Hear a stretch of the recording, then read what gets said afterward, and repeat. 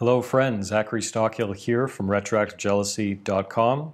And in today's video, I want to go a little deeper into the idea of why people like you and I either have struggled or are currently struggling with retroactive jealousy.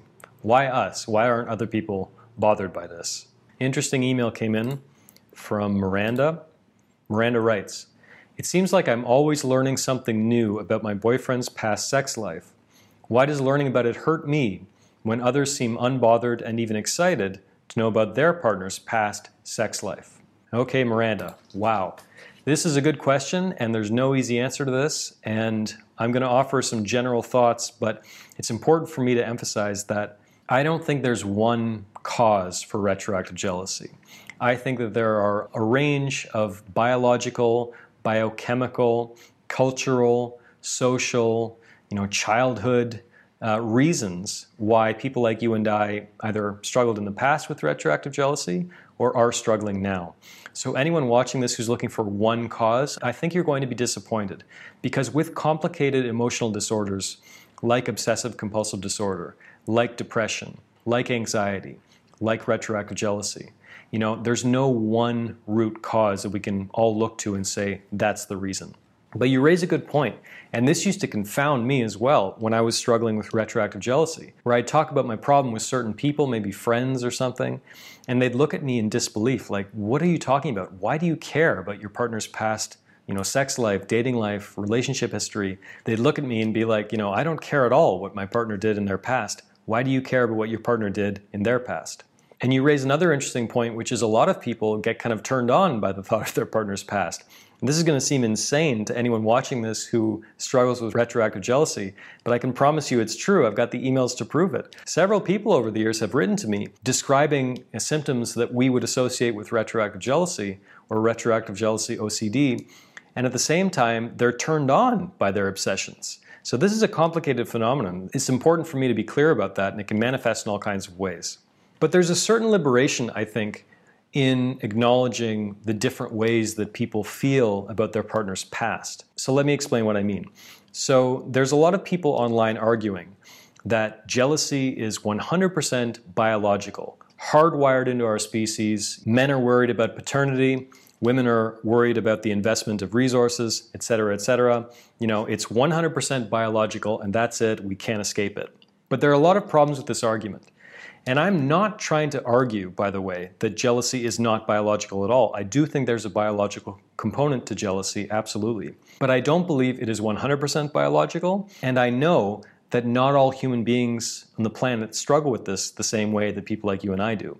For example, my favorite example of this, I read this example in a book by Dr. Chris Ryan called Sex at Dawn, which is a tremendous read, highly recommended. He describes this hunter-gatherer tribe, I can't recall where their idea of how babies are born, how babies get made, is babies result from the accumulation of semen inside a woman. And the more men that the mother-to-be has sex with, the more the baby will absorb the positive traits of those individuals. For example, if a woman wants to have a baby who's, smart, funny, and tall, she'll go have sex with the smart, funny, and tall guy, and that's how they believe babies are made. And in a lot of hunter-gatherer tribes around the world, there's zero jealousy.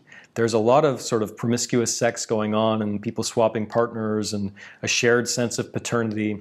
So the argument that jealousy is always 100% biological kind of falls apart here.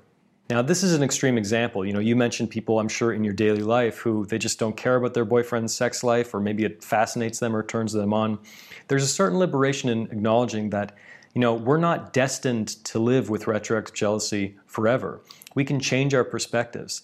And just because we're struggling with this particular little demon of an issue that we call retroactive jealousy does not mean that it's hardwired into our system and that we have to live with it forever, because we have examples all around us of people who feel very differently about their partner's past, people who are living very happy, well-adjusted, successful lives and happy relationships without any concern about their partner's past. So we can look to them in certain moments for inspiration. It's nice to have that perspective sometime, to talk to someone who really doesn't care about their wife's past or their boyfriend's past or their husband's past.